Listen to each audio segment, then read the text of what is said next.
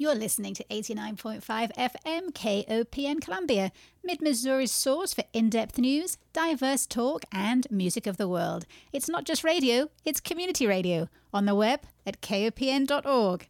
And this is Speaking of the Arts.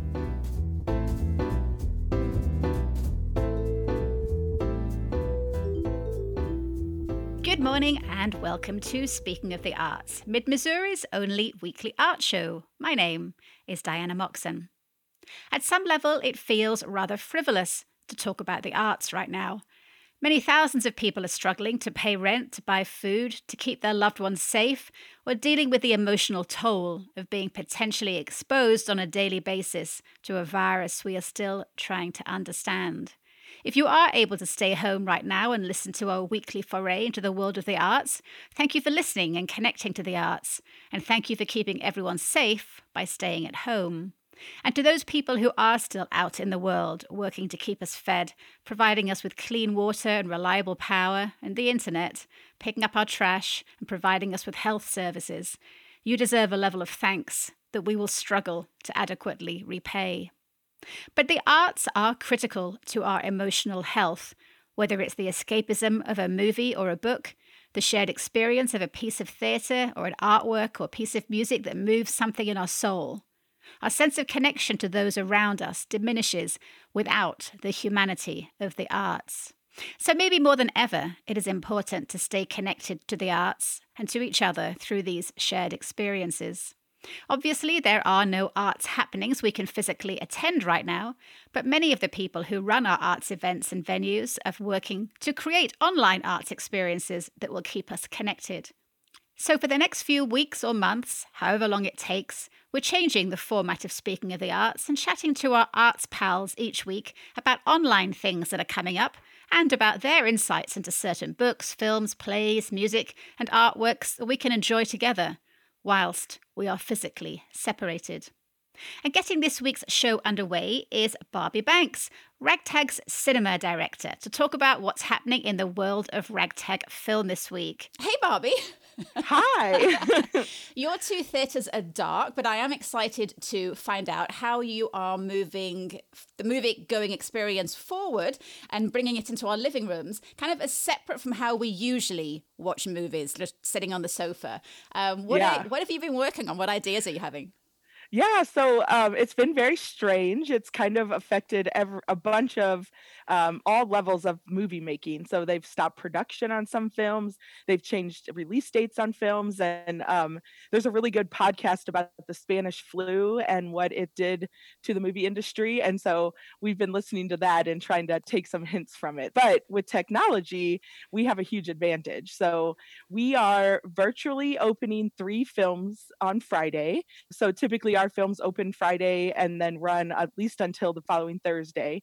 And that's what these films are going to do. And if people are watching them, we will continue them and continue to add more as the weeks go on. And this will kind of also give people an insight into how long a film's life is. So one of these films premiered at last year's South by Southwest, and it's just now being released. So with the canceling of South by Southwest, we'll be seeing the effects of that for at least a whole nother year. So the first one to talk about is one that premiered at South by, which is called St. Francis. And it's about a young woman who has an abortion and she's 30 something and sees her friends, their life continuing on and hers kind of being stuck in her 20s even though she's in her 30s, and then the relationship she builds with a young person who she's a caretaker for. And so I'm really excited about it. To me, it has a feeling of Citizen Jane, which is the women's film festival we used to have here. At Citizen Jane, we would often get not low budget in a bad way, but lower budget films that were really great and didn't necessarily get a lot of play in the theaters. And so that's what this one is, and I'm really excited about it. What all these distributors are doing is each theater will have a virtual screening room. So when you go, and all this will be on our website, but you'll go to Oscilloscope, who owns this film. You'll go to their webpage and you'll select our theater, and then you'll purchase the film from there. And so the price is a little higher than our normal ticket price. It's 10.50, but that's just to keep the prices so that a New Yorker can't be getting the Missouri price. But you get a part of that money as Ragtag. Yeah, so then Okay. we get 50% of it, Oh, which is nice. huge to be able to be making money with our theater's darks. So check St. Francis out. I think it's going to be a film I could picture a bunch of girlfriends watching it together and really enjoying it. So Watching it together but separately. right, exactly. On our Zoom and it's not Right. necessarily Netflix party, but it's the same sort of concept of hitting play at the same time. And then we're opening a Polish film called Corpus Christi, and I think it started at the Tribeca Film Festival last year, and it is about a ex-convict who takes up being a pastor, a priest. I don't think it's in the Catholic Church, and then his past kind of catches up with him. I'm excited about it. I think it's kind of funny in some ways, very dark humor, but I think people will like it. And to me, it's a film that we would have played at Ragtag for a few days and then get momentum and people would start seeing it and talking about it. And is that one the same deal as with Oscilloscope? We go online to another company and we check the Ragtag box and you get part of the money? Okay. Yeah, so this one is by Film Movement, and they, again, a virtual screening room, and it's $12 and we get 50% of that. Okay. Which is great. And then the final film, which is maybe the one I'm most excited about because I like thrillers, is called Bacurau, and it is a Brazilian film that everybody keeps saying it's like genre bending, that when you're watching it at first you're like, what is this film? And then it goes into a big thriller. And it's about a small village in Brazil that loses its matriarch, and then it all of a sudden disappears from all the maps and from history, and then a thriller ensues from there. So it's supposed to be really great. It won some awards at Cannes last year. It's one that I'm not sure we would have brought to Ragtag, but now we get this chance with Kino Lorbre, which is the distributor for this film, to get to see it. So we're really excited. And it has a virtual screening room. It's $12.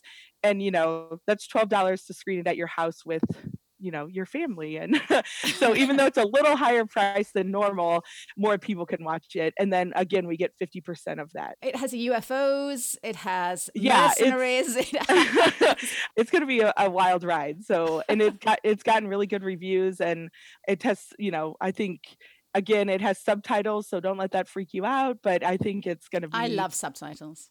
I know. I watch everything with subtitles on, so it doesn't bug me at all. That we keep using that. The director of Parasite said, if you can just get past that 2 inches, it'll open your world up. So those are the 3 that we're opening, and you can watch them all week. And Ragtag fans that have moved away because their jobs have taken them, they can tune in from anywhere in the world. So and help support their local art house theater whenever we can't watch movies the normal ways. When did they open? They open this Thursday. This Friday. Oh, this Friday. So the day of the show. Yeah. Okay. All right. Perfect. Yeah. In the evening. Or is it like, what time of day can you go on and see them? I think technically you could do it at midnight on Friday morning, but I hope people do it like they're going to the movies. Like they go and get takeout from their favorite restaurant, come home, click on the buttons, and then watch it, and not get too comfortable watching from your couch, because there is something about the collective experience of watching a movie together. So, which is kind of what we're trying to emulate on Saturday, which I'm really excited about this. So in the past, we have an ex ragtagger, Kyle Cook, who owns Hit Records. He and one of our projectionists, Tony Layson, have always done these midnight screenings where they comment over the film. And it's sort of like Mystery Science Theater, but a local version of it. So we are doing one of those. So on Saturday, we're going to watch the Nicolas Cage movie Ghost Rider. And we're calling it Caged In with Ragtag. So you'll watch the movie from your house on Netflix, or if you have your own copy of it, and which I'm sure everyone does. And you will watch that movie in your own home, and then there'll be commentary going on during it by Tony and Kyle, and then a special guest who one one of our projectionists who moved away and is working at Quentin Tarantino's theater in California, Ashley Nagel, will be coming back to do commentary. So she's a ragtag regular favorite. And because of technology, we get to bring her back. So, how do we see that? Is that a Zoom thing on via the so Ragtag there's website? this program called Twitch, and it is used mostly by gamers that they will project their game that they're playing and a video of themselves playing that game. And we're going to use that technology. So you can find this all on our website too, but you'll go to Twitch and that's where you'll get to see our intro of the film, which is something all of us miss being able to do. And then we'll watch the film together with commentary, and then our commenters will be zooming in and be commenting over the movie. So it's going to be interesting. That's going to be fantastic. What time on Saturday? So the pre-show starts at 6:30, and then the film will have a countdown of everyone to push play in their homes starting at 7. So I love it. Yeah. Perfect. And then we are also, next week, we'll release some art house films that we think parents can use for homeschooling. So they'll be able to watch them on Canopy, which is the streaming service through the library. And we'll have guides that go along with them for you to talk to your kids about media literacy and art house films. So perfect. Well, let's catch up again next week and find out what's coming up for the next little period of time at Ragtag. Barbie Banks, thank you so much. Thank you. And now we are off to the world of books, definitely my favourite place in which to vanish. And hello to Skylark bookshop owner and author, the eloquent Alex George. Hello, Alex. Hi, Diana. How are you? I'm great. So I'm very thankful that my mother and my teachers instilled in me a love of reading, as there is such a blissful escapism in the world of books between the pages. I have lost many, many hours of my life, as I know you have, between the pages of a book. What are your favourite other worlds that you disappear into? One of my favorites, and a story that I remember from a long time ago, was when I was in England, in fact, and I was on a bus going from London to Oxford, and it was pouring with rain. It was a really dismal afternoon, and I had just broken up with my then girlfriend, and I was going back to college. And then the bus actually broke down on the side of the motorway on the M40. And I didn't care. I didn't care at all, because I was actually on a Greek island. Oh, you were with the Magus. I was with the Magus, that's right. And it was that story. And I was kind of sort of hoping that they'd take a long time to fix the bus, because I was so happy. And of course, now my phone goes. I'm sorry. I should have turned that off before I began. Oh dear. Forgive me. And it was I was on that Greek island, and that really was the book that taught me just how incredibly transformative fiction can be. And it was just a beautiful thing. So absolutely my favorite book too. That is the book that I would escape into at any time. So what are we going to talk about this week? What book have you got lined up for us this week?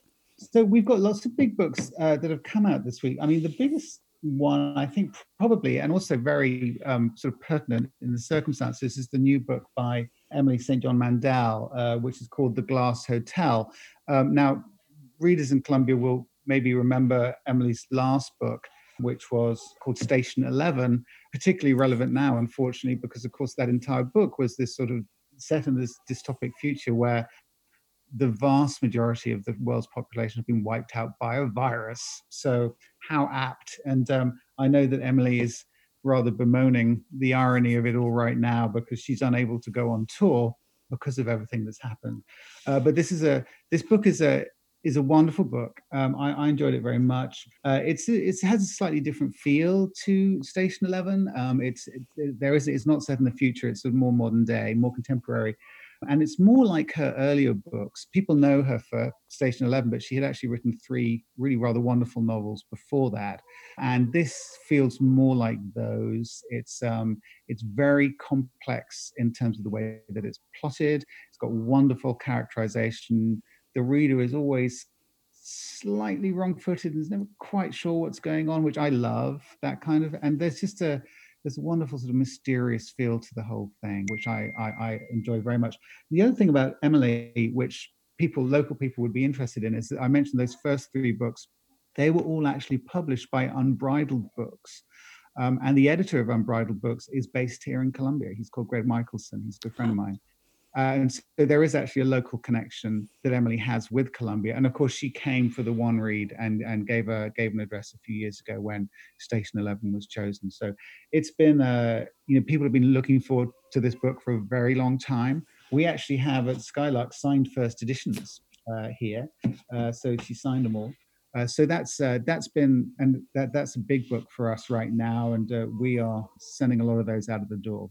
Tell us what it's about. I mean, what's the story of the Glass Hotel? So it's a story of a woman called Vincent, and as with a lot of her stories, there are intertwining stories, and you sort of never quite entirely sure how they converge until near the end, and then suddenly you get this moment of revelation, and it's very, very satisfying when that happens. So there's one of the characters in it it's like a Ponzi scheme. So it's about the sort of financial dealings and the sort of the Ponzi schemes and the crash of 2008 and all of those sorts of things as well, and how immensely rich people lose all of their money. Emily's books are rather difficult to sort of encapsulate in a little way because there's always so much in them. But it's a wonderful read, and as I say, very different from Station 11.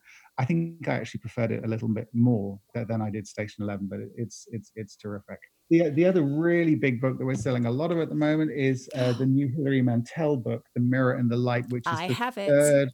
You do. And that's the third and final book in the trilogy about Thomas Cromwell, and it's wonderful. And the last two books, this is unprecedented, both won the Booker Prize. And so if this one does as well, that really would be spectacular. I haven't read it, but I've heard wonderful things, and we can't keep those on the shelf either at the minute. Well, good. It was a tricky book to read. I loved Wolf Hall, but it was a book that I really, really had to persevere with. Usually I give up after 150, 200 pages. If I haven't really got into a book, I abandon it at that point. And it was well past that point. I'd say it was 300 pages in before I got into the swing of her way of writing, because she doesn't really ever tell you who's in the room with you. You're reading all these lines of commentary or quotes, and you think, well, who said that? And who are they saying it to? It's very unclear. But then suddenly I was completely mesmerized by her way of writing, and I couldn't put it down. And I raced to get the second one, and I've just raced down to Skylark a couple of weeks ago to get the new one. So, yeah, I think she's fascinating. She is fascinating. And as a writer, I remember reading Wolf Hall and just going, this is so brave, because you're right. It isn't easy. And I was reading it going, I wonder how many people she lost on this page and how many people did she lose on this page. But, I have nothing but admiration for her. But you're right. It's and then at certain point, something clicks. And then you go, okay, I'm in here. I mean, another book which is a bit like that was Lincoln in the Bardo by George Saunders. Absolutely.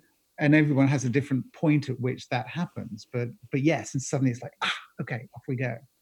What is amazing is that idea of historical fiction. It's all based on real people, real incidents, real commentary in some cases. But then where does fiction end? Where does fact end and fiction start? And how you weave that together, I think, is so fascinating. And the responsibility of the author to be true to the period.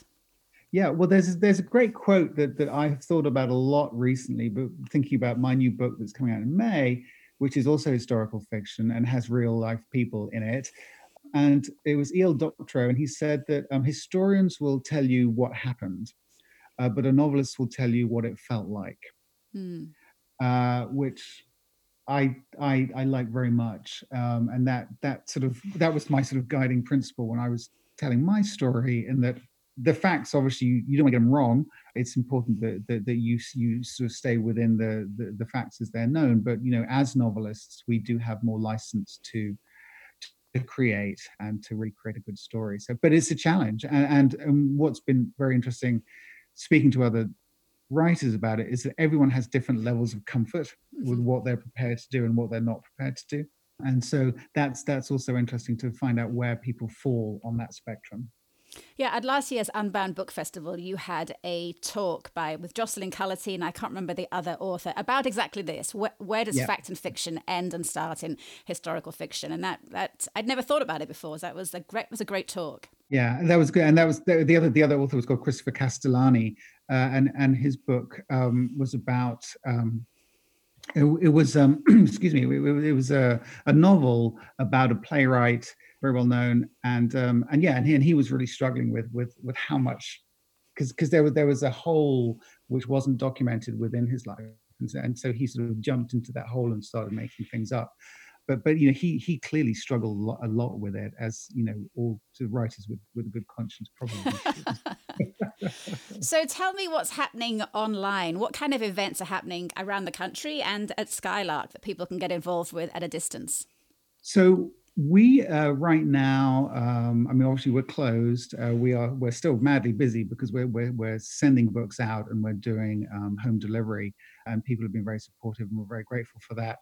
What in terms of what we're doing in the shop is that we're doing online story time at 11 o'clock on Wednesdays, which is super fun. And then and that's pretty much all we're doing. But what we have done with Unbound is, we were obviously heartbroken when we had to cancel the festival, but we are doing our best to sort of rescue what we can of all of that work. And so we're beginning to put together a series which we're calling Housebound Unbound. Love it. And we're going to be doing, excuse me, we're going to be doing some Zoom. We're basically going to do the whole thing, but remotely. So the first one that we're going to do is going to be at 7 o'clock on April 23rd, which is a Thursday, and Amber Sparks and Alexander Weinstein, who are both wonderful, wonderful short story writers, and they both write speculative fiction. It's fiction set just ever so slightly in the future, where maybe your smartphone is a little smarter than it is now, and little things like that. So it's obviously, it's clearly recognizable, but still they're wonderful, and they ask very interesting questions about where we're going. And how we might get there, and what it's going to look like when we get there. And so they're going to be in conversation with it'll be moderated. It'll be just like the actual thing. And so yeah, we'll be doing that. And so we're looking at putting more and more of those up as we go. And then throughout the sort of literary world, there are lots and lots of authors who have had their book tours cancelled. I know a few people have actually had the publication date pushed back to a point in the future.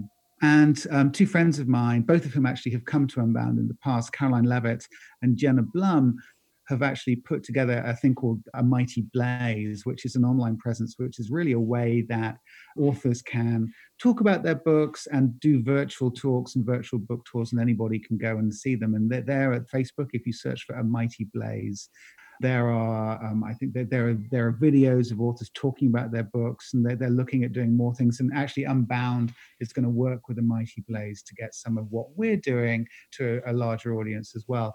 But authors are smart people, and they're creative people, and they always find ways around problems, no matter how apparently insurmountable they may be. And so there are all sorts of things going on, and it's kind of inspiring.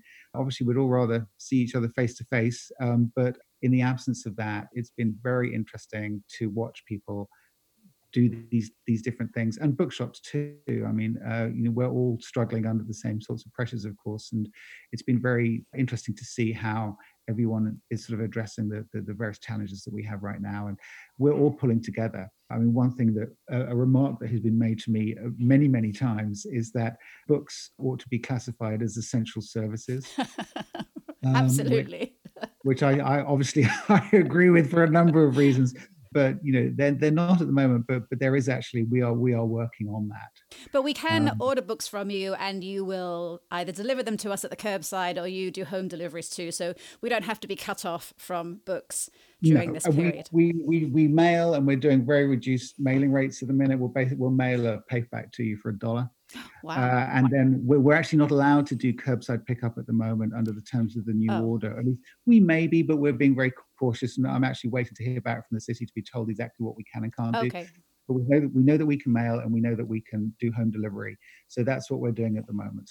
Okay. Well, wonderful, Alex. Thank you so much for checking in with us. We'll be back next week to talk about more books that are out and what else is happening online. Thank you so much. Thanks, Diana. And now we turn to the dramatically inclined Monica Palmer, development director for the Missouri Symphony Orchestra. Monica, here we are again. So, hello.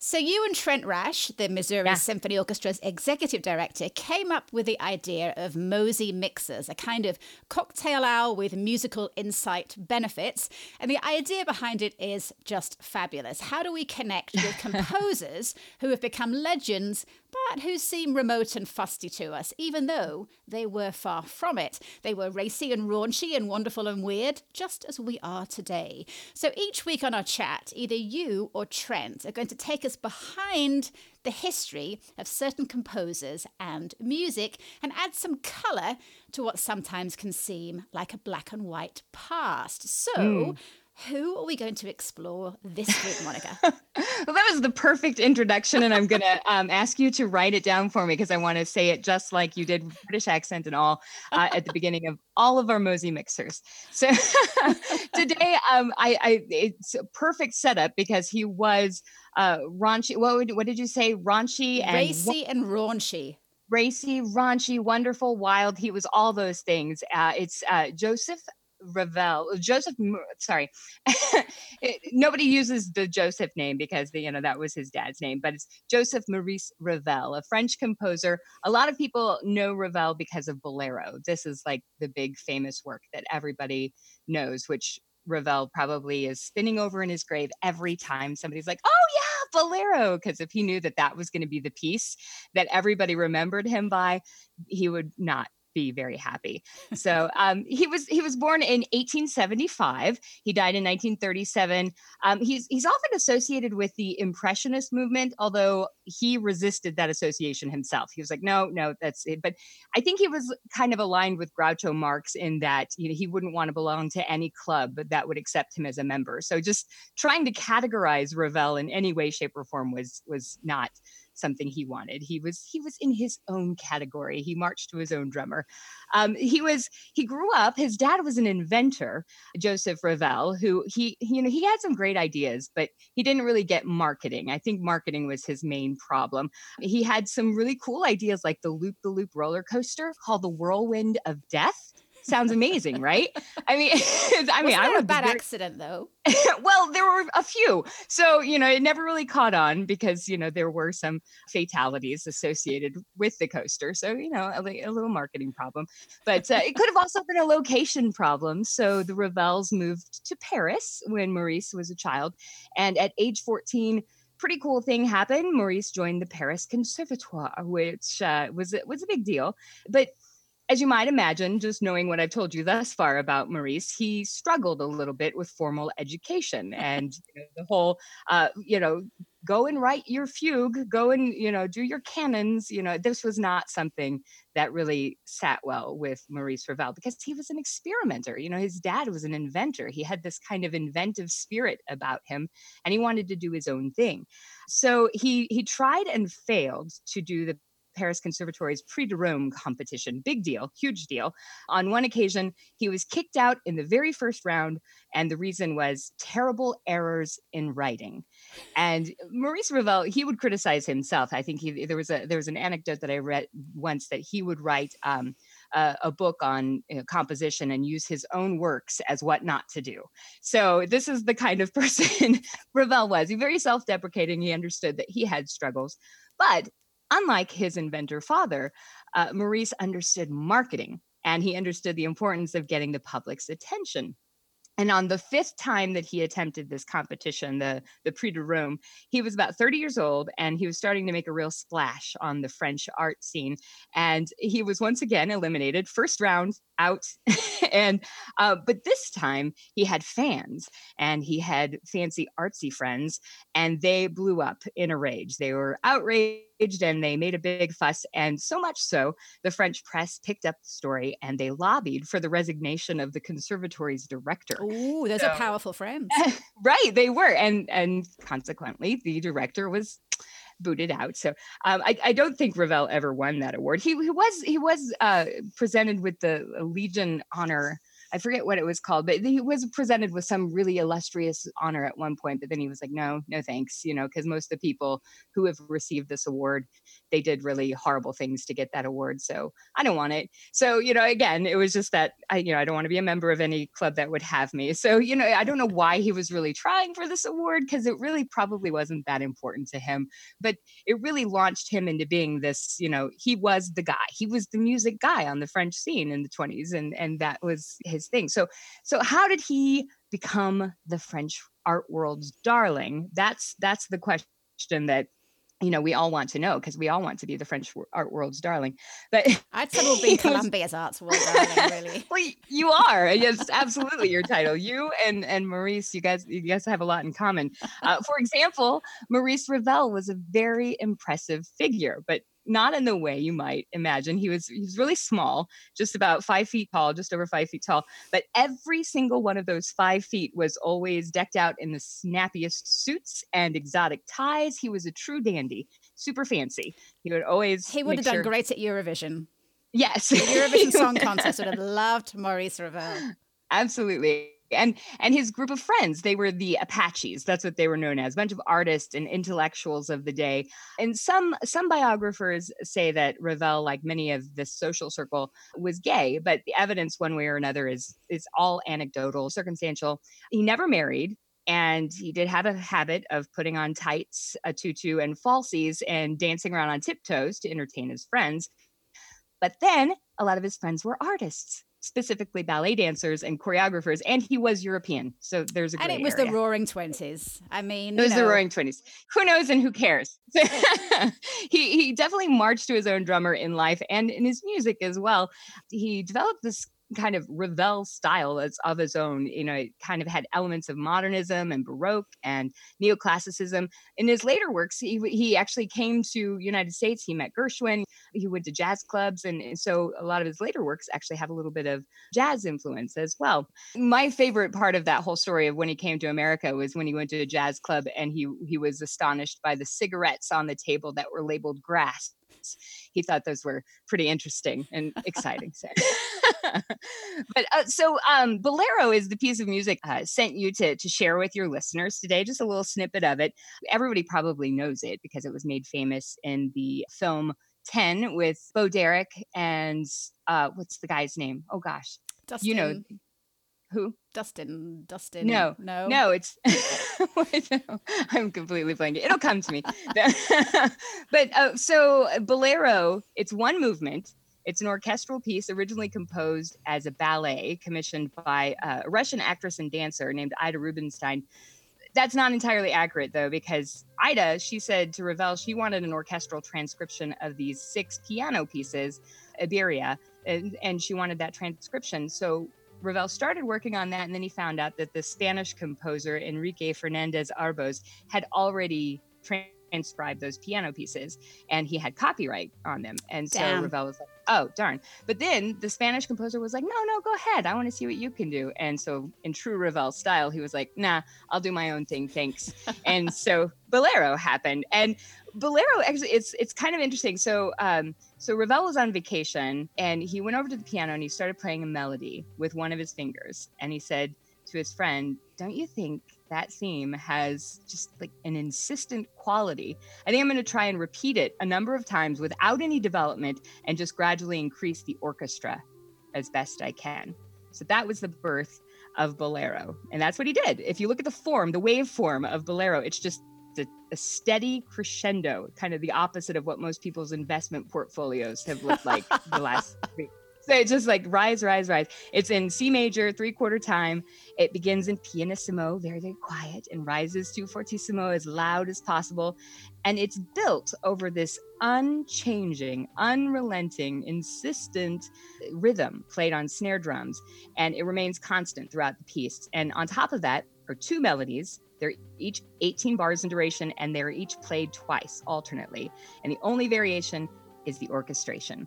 The melodies passed around to different instruments, and different instruments join into it, but it's just kind of getting louder and fuller.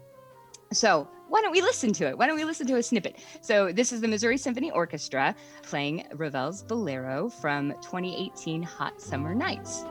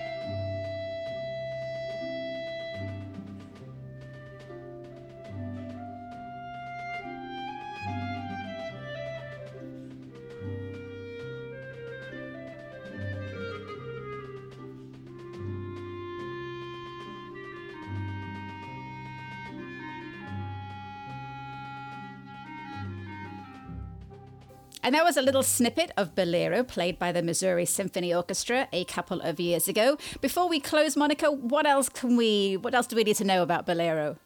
Well, it was his most lucrative work, which again would probably drive him crazy up until I forget when this calculation was made, but it made like $57 million for the Ravel estate, which wasn't really anybody that was related to or connected to Ravel, which, that kind of stinks. But yeah. But, it's also a testament to the subjective quality of art, which Ravel kind of loved this concept. He used to buy like things from street vendors and put them up in his house and say that they were Renoirs and Italian masters. And then when people were like, oh, it's so amazing, then he'd laugh at them and say he bought it on the street.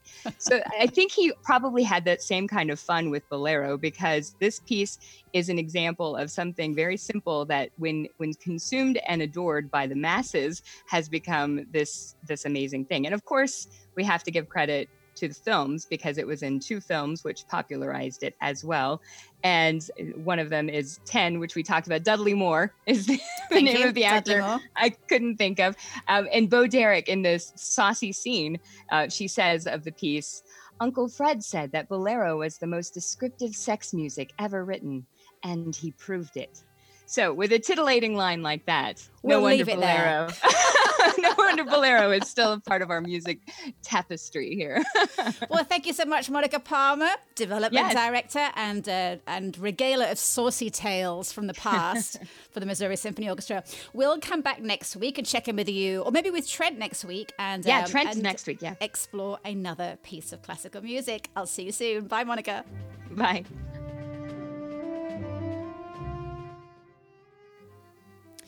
The next act of today's show is brought to you by the artistic director of Talking Horse Productions and master of the lightsaber, Adam Bretsky, and the mistress of the Stable Boys improv troupe, the wildly imaginative Kathleen Johnson.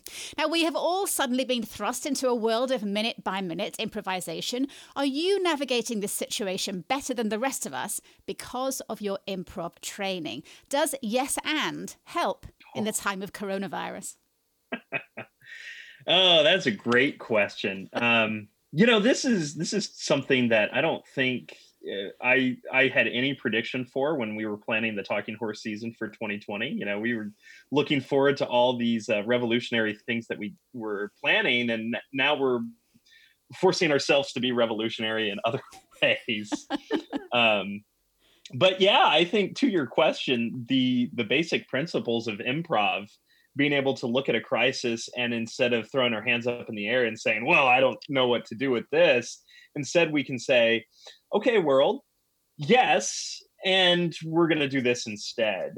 Yeah. Go ahead. I was going to say, I totally agree. I think in moments like this, the mindset is what's most helpful for me. We talk a lot in improv about how what you just said, Adam, that yes and isn't necessarily always agreeing in the way we understand yes. Like, I agree, this is great. Yes, happiness. It's sort of, okay, this is the world you've created. I'm going to live within these bounds and see what I can do within this world. How can I make it? And so the world has thrown us this strange scenario, this uncomfortable scenario, and we have to live in it. We have to figure out what to do, how to move forward. So I'm excited for all of the arts things that I'm seeing, that the arts really are being super creative across all the genres, whether it's, books, film, everybody's doing things that are way out of the box that we didn't think would ever have to do, 2 weeks ago. And suddenly there's this whole new world of sofa side arts happening that we can all do while we make our own popcorn and sit on our own sofa. So that's great, as long as we don't get too comfortable, because at the end of this, we want everybody to come out again and carry on as they were before. Right. So while we're all sitting at home, tell us what the world of improv offers to us. What have you got for us today, Adam? Yeah, so one of my favorite improv games, and this is something that I think is a lot of fun to play with whoever you are currently quarantined with, is a game I like to call Reverse Interview. And so that is basically a game where you start the conversation at the end of the interview. So for instance, if I'm interviewing Kathleen, I might say, well, Kathleen, thanks so much for coming today. We learned a lot about what you had to share. And wow, I never would have guessed you overcame losing both of your legs. And then Kathleen would respond. When I was standing there face to face with that tiger was the moment I realized this doesn't have to be a bad thing. And I let him eat both of my legs, and my life has never been the same in the best way possible. Wow. Well, that's incredible. Now, you were face to face, Kathleen, with a tiger. Can you tell me what was running through your head at that moment? Oh, Adam, you are too kind to compliment me with that greatest compliment that you just gave me. But really, honestly, I am not the only one to have ever macrame'd my own prosthetic legs. There are actually many different Pinterest boards that show you the opportunities that could be involved when you start thinking less with your toes and more with your fingertips. Wow. Well, I want to get back to your fascinating story in just a second, but first, I've got to tell you the prosthetics that you have designed here. I mean, just the interlacing of everything that you have together, they're absolutely breathtaking and stunning. And I just need to take a moment and just appreciate those. I never even imagined that he would have dumped me and left me on the side of the road in the middle of the savannah. I mean, who anticipates their fourth grade teacher just leaving them on the side of the road on an intercontinental field trip? Now, Kathleen, I understand that you had an issue with a teacher in the past, that you had an experience that you wanted to tell people about today. Oh my gosh, Adam, thank you so much for having me on your show. I got to tell you, I'm feeling a little emotional these days, as I think a lot of us are. But I feel like my story can really inspire people in a time like this. Well, Kathleen, thank you so much for being here. Ladies and gentlemen, I want to introduce to you to someone who's inspired us all, her breathtaking book, How I Learned to Macrame While Missing All 10 of My Piggies. It's taken the world by storm, and today we're going to learn a little bit more about that story. Kathleen, thanks for being here today. Ba-da-ba-ba-ba-da. It's the Adam Show. Adam Show. Adam interviews people on the Adam Show. Ba-ba-da-ba-da. Well, that's absolutely brilliant. So, Diana, if you're ever looking for a new format for the show. that was gonna bending my mind trying to work out, go backwards in time. Yeah, that's brilliant. If you're stuck at home with a dog, it might be a little more difficult. But. Yeah, that's a hard one. I have to tell you, that's the first time I've done a game like that, actually done it. Adam told me that it was one of his favorites, and I was like, yeah, let's try it. And it's hard to do. It requires a little bit of thinking. Yeah, it's great because I just made it up, so it could have been a disaster. Okay, so that's a pretty tough one. Supposing you're stuck at home just with, like your 8-year-old. What's an improv game that's good with kids? Okay, one of my favorite improv games with kids, because I think it is a pretty easy concept to understand and you can kind of take it wherever you want, is called Fortunately, Unfortunately. And it's basically a storytelling game, which kids love to do in general. And it deals with positives and negatives, which I think, especially at a time like this, being able to see positives and negatives and let your imagination run wild is super fun. So it's called Fortunately, Unfortunately, and you go back and forth. You can do it with just one other person, or you can do it with as many people as you want. You just each take a turn. So maybe, Diana, if you want to do this one with us. Yeah, we're going to tell a story, and each part of the story, so you give about a sentence or so of the story, and it begins with alternating either fortunately or unfortunately. So fortunately, it was sunny outside?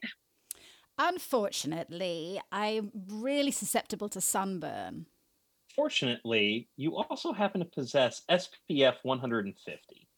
Unfortunately, when you tried to open the bottle, it squirted out all over the ground. Fortunately, I don't mind just wriggling all over the ground and covering myself in sun cream, spilt sun cream. Unfortunately, before you could do it, your dog got to the spill first and started to lap it up. Fortunately, your dog regurgitated the sunscreen onto your lap, and you were able to use that to properly cover your exposed skin. Unfortunately, I am highly allergic to dog saliva. Fortunately, dog saliva has been found to remove all body hair. Unfortunately, your husband loved your hairy legs. Fortunately, I have hairy arms too. So I was still able to hug him with my hairy arms. Unfortunately, he's a little smarter than you give him credit for, and he knew it was your arms. Fortunately, he had never before noticed how muscular your arms actually are, and he gave you a nice little compliment. Unfortunately, it was really a small compliment because with us living in the time of coronavirus, I haven't been to the gym for weeks and they're beginning to wither away. Fortunately, withering away has done great work for your entire shape. You're just looking very... Unfortunately, those clothes aren't really fitting the way that they used to. There's one t-shirt that you have that is just hanging in all the wrong places. Fortunately, I'm a radio presenter and nobody can see. Yay! Yeah, and you mentioned what's a great game to play with kids. I tell you, kids are the best improvisers. They don't even need the context of a game. You just say, hey, let's play, and you just watch their imagination run wild. All improv actors can learn a lot from playing with kids. Also, if you are not the most excited about doing improv yourself, or you're a little scared about tiptoeing in, but you want to watch it or listen to it, there are some really great places that you can take in improvisation now that you are stuck in your home. One of my favorites, obviously you can see old episodes of Whose Line Is It Anyway through different streaming and on YouTube. Adam, do you have any that you like especially? Yeah, one of my favorite improv things to find on YouTube is called Comedy Sports, which is just a collection of a lot of times short form and long form games similar to the fundraiser that we had done before. But it's a great way to see a whole mix of different improv activities to get your creative juices flowing. If since you're listening to this right now, if listening to things is more your jam and you're really into podcasts, which I really love because I kind of keep them on as background for adults, like if you're listening, I think ones that are really fun are Improv for Humans. It's by Matt Besser who leads it, and he is kind of one of the premier long form comedians, and he has different people that come on his podcast and they just do long form in conversation. So they do improvisation scenes like verbally that you can hear. And if you have kids, there's a wonderful group that I did some work with briefly when I was in college called Story Pirates. And if you listen to them, it's a little different, but they take stories that were written by kids and all of the wonderful things that are given to us from the writing of children. And they use those and extrapolate from it and partially improvise, partially write out longer plays based on those stories and kind of bring all those characters to life. Well, those are perfect. Something for adults, something for children, some great improv games to try at home. And next week we'll check in again and talk about some other form of theatre that we can all enjoy. Adam Bretsky, Kathleen Johnson, thank you so much, and we'll be seeing you soon. Bye. Bye-bye.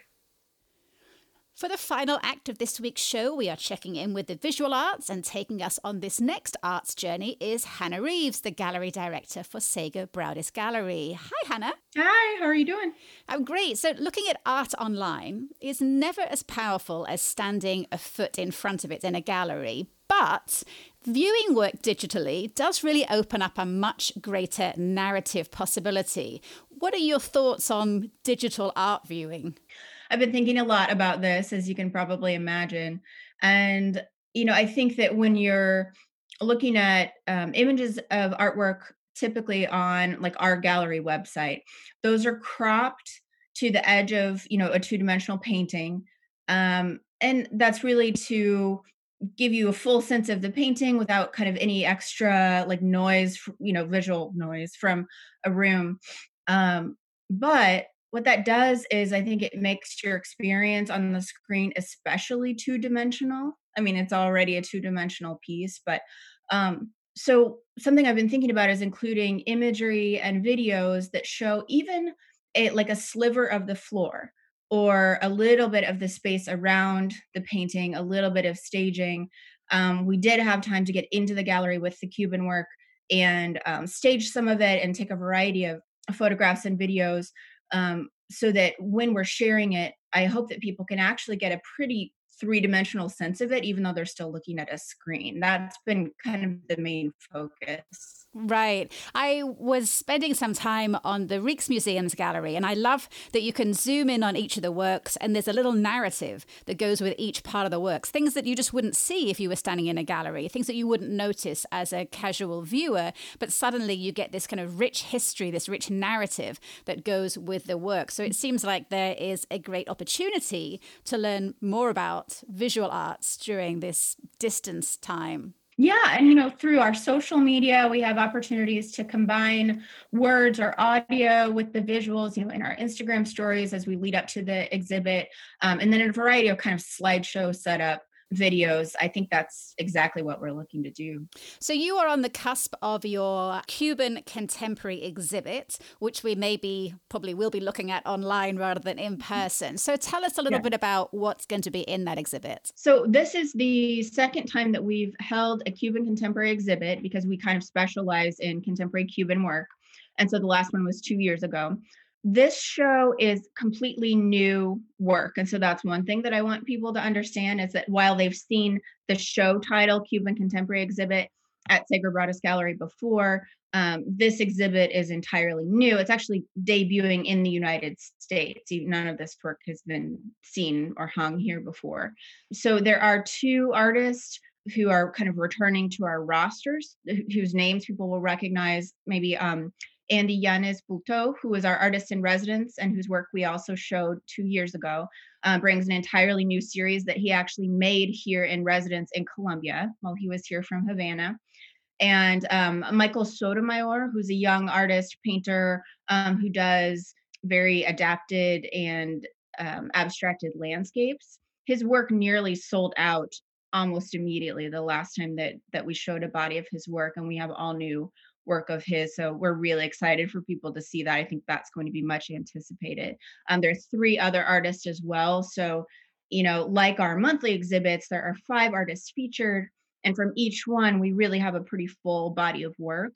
The difference this time is that it took almost a year to physically bring this work, acquire it, and bring it from Cuba. That's not an easy process. So it's been a long time in the making.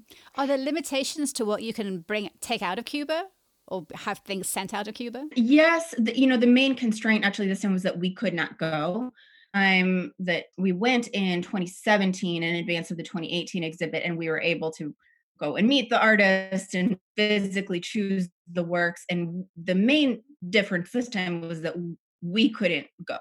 And so happily for us, we work with a couple of really wonderful gallerists and curators in Havana, whom we already knew well from our past experience, and worked very closely with them, especially Elisa Lopez, to then select and bring the work. So you sent me images of 2 works, one by Frank Valdez, which I'm going to put up onto our Facebook page so people can see it. So starting with that one, talk us through, give me the narrative component of that artwork. Well, that piece, like many of the works by Frank Valdez, has kind of a reference to pop art. And he's a really young artist, He is just over 30, and he is a professor of art, and so really has been creating work in painting for a while, but he's kind of this like emerging generation of Cuban artists, like most of the artists in this exhibit. And so he's definitely drawing on pop art that incorporates some found imagery. And so you'll see in that piece, there are some like visages that he's created that seem to refer to maybe like old prints or photographs of statuary or something from kind of like vintage imagery. And he just like appropriates and pulls those sources in a pop art manner. But the most noticeable thing about his work across the board is this super saturated, vibrant color. And that's something that is going to be kind of unique in this exhibit. His body of work is just immensely colorful, vibrant. It's definitely surreal. He's creating scenes that are sort of visual collages of elements of portraiture and landscape and animals and swaths of color and just straight up mark making that is just really, really energetic and vibrant. Yeah, I noticed that he was definitely the most colorful of the artists that you have in the current exhibit. The other piece of work that you sent me is by Michael Sotomayor, which is very, very pared down color-wise. Tell us about that work. So Michael Sotomayor grew up in the countryside outside of Havana. He now lives and works in Havana. And he really thinks about landscape in kind of a unique and interesting way.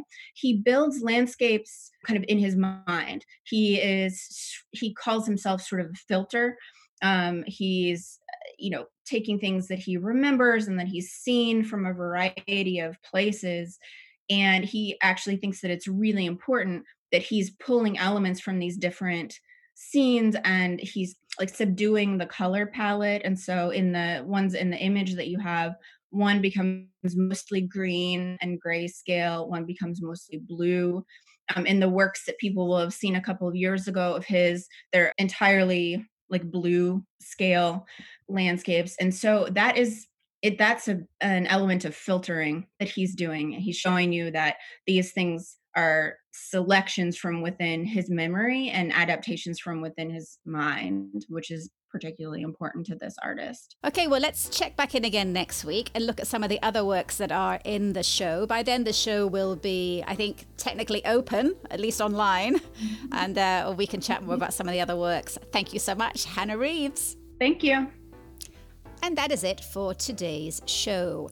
Thank you so much for listening, and thank you to all the people out there who are working to keep us connected through the arts. And to those who are working on the front lines as we tackle this new normal, thank you for keeping us safe and healthy. I'll be back next week with more ideas and happenings that can help us stay artfully nourished until the next time we're all able to crowd into a theatre lobby. Until then, stay arty, Columbia.